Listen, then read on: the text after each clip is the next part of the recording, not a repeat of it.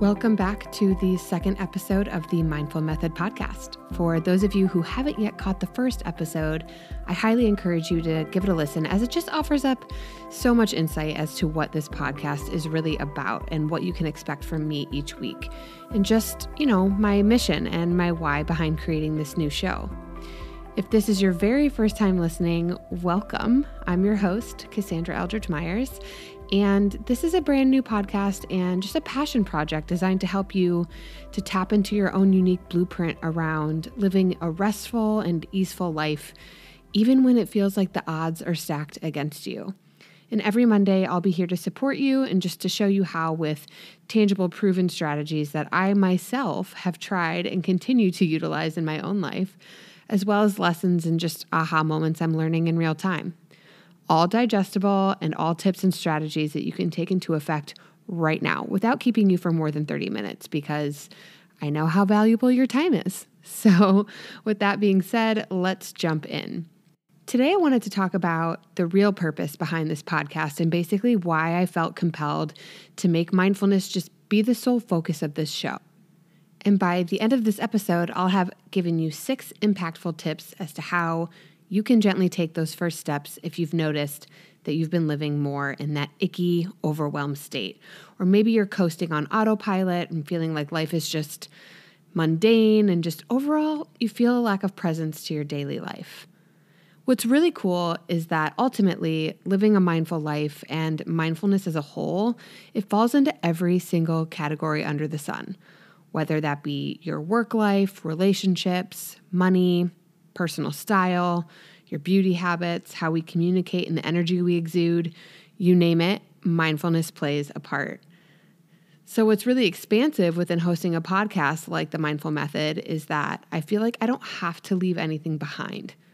I look at each aspect of life from that perspective, from the mindfulness lens, which just really broadens the horizons for what we can talk about here and what we can really dig into and discover, what we can learn and let go of, and what we can learn to weave in.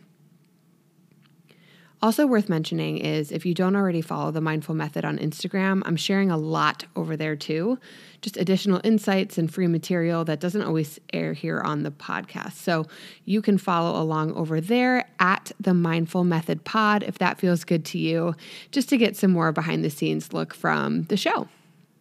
Okay, so let's flow into today's topic, which is how you can take those first tangible steps towards living more mindfully, how you can implement slowing down in what oftentimes feels like such a super fast-paced world.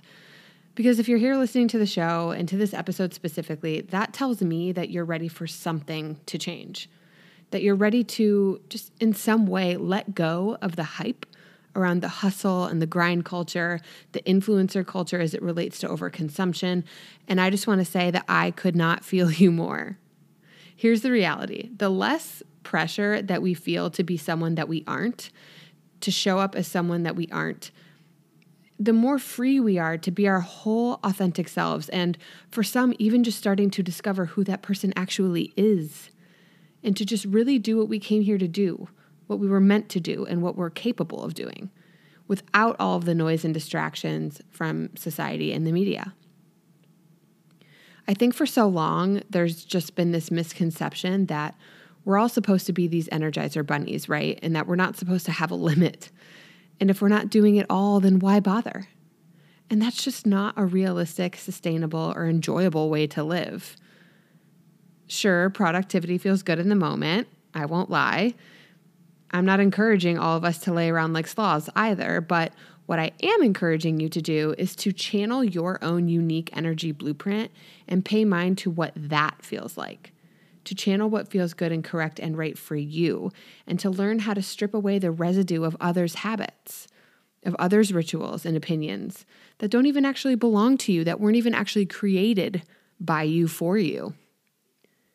So let me just take a quick moment to give you all permission in the world to just take a beat, to start fresh, to just slow on down, to breathe, and to take some of these steps into consideration to gently get you off on the right foot. The gratifying part is that you can start right now.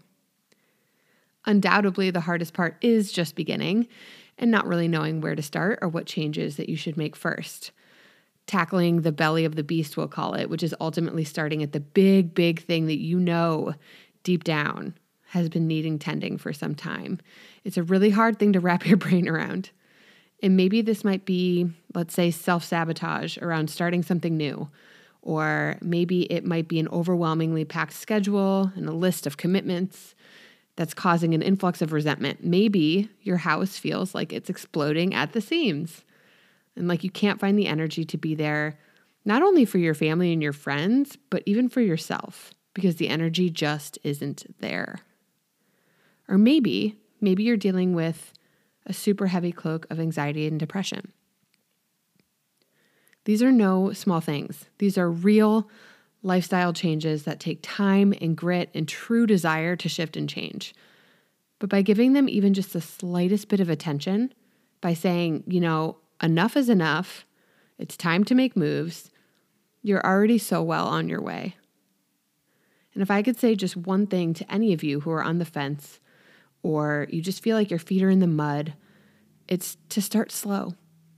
Take what works for you here and leave the rest for now.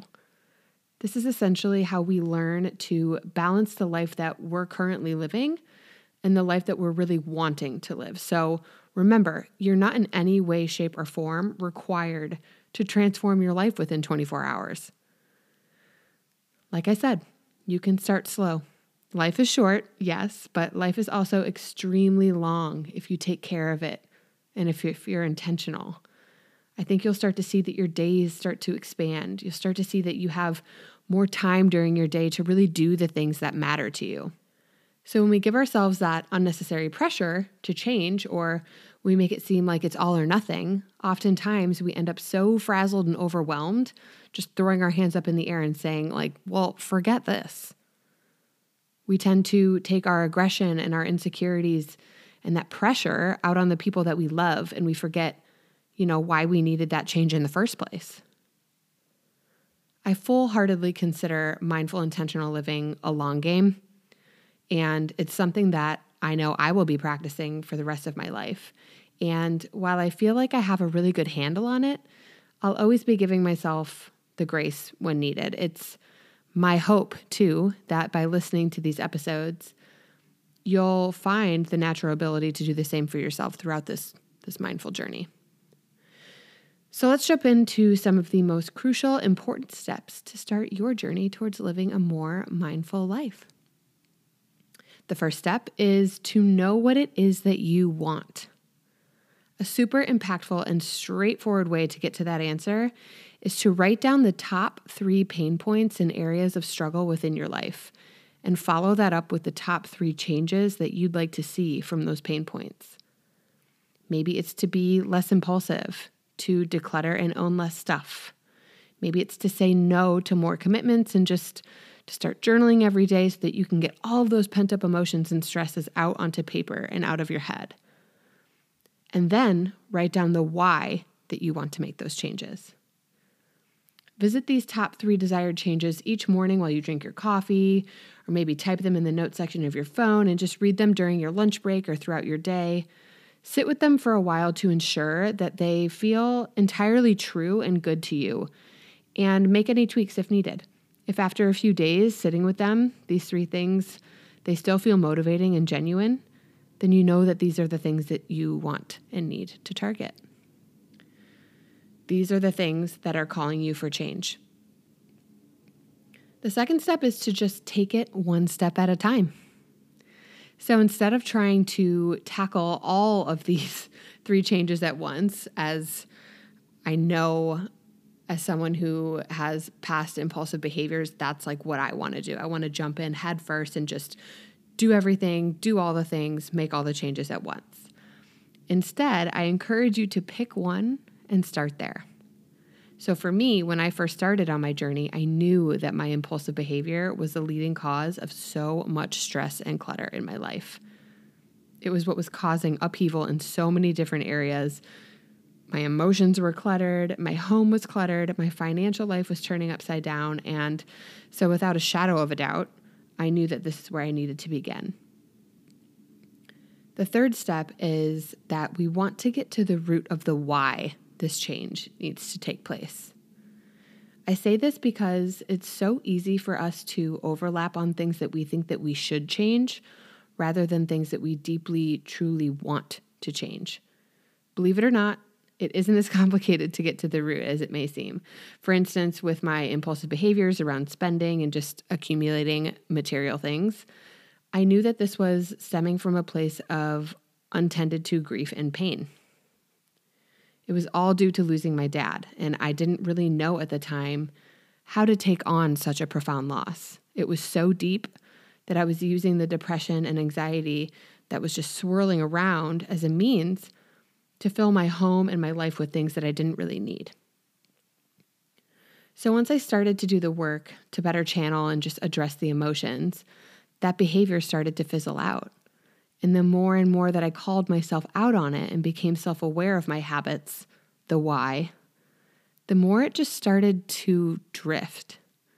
It just became far less intense. Going back to step number 2, this is why I encourage you to focus on just one thing at a time.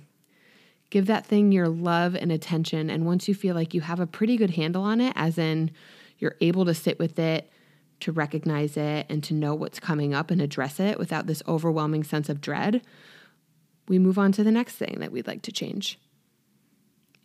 I would say that it's important to keep a journal regarding your experience, or you can track it in your phone with voice notes if you're more of an audio self-projected kind of person. Just keep addressing it every day, even if it's micro. This keeps it fresh of mind, and it just allows for the self-awareness to continue to absorb and deeply resonate within your subconscious as you make these changes. Okay, the 4th step is to know what you need to be held accountable. Everyone is so different when it comes to sharing their journey. Some people worry that if they tell others what they're doing, they'll be judged. And there's just no room for judgment right now when you're trying to do this life work. And my hope is that you'll get to a point where that just won't even be a consideration. You just won't care, like your self-worth will be high enough to where judgments of others just don't really matter. But let's start slow, because it's only human to be fearful of being judged. I get it. So if this is you, you may want to just keep it to yourself, to keep it sacred and close and start the work privately. Others find that sharing holds them accountable, which acts as an extra motivator. That's kind of where I live. I like to share the work that I'm doing with you on this podcast and with my husband. I have a couple of close friends who are beautiful sounding boards for me when I'm wanting to make a change or try something new. So whatever feels good to you, do that. But as a quick aside, just please remember this.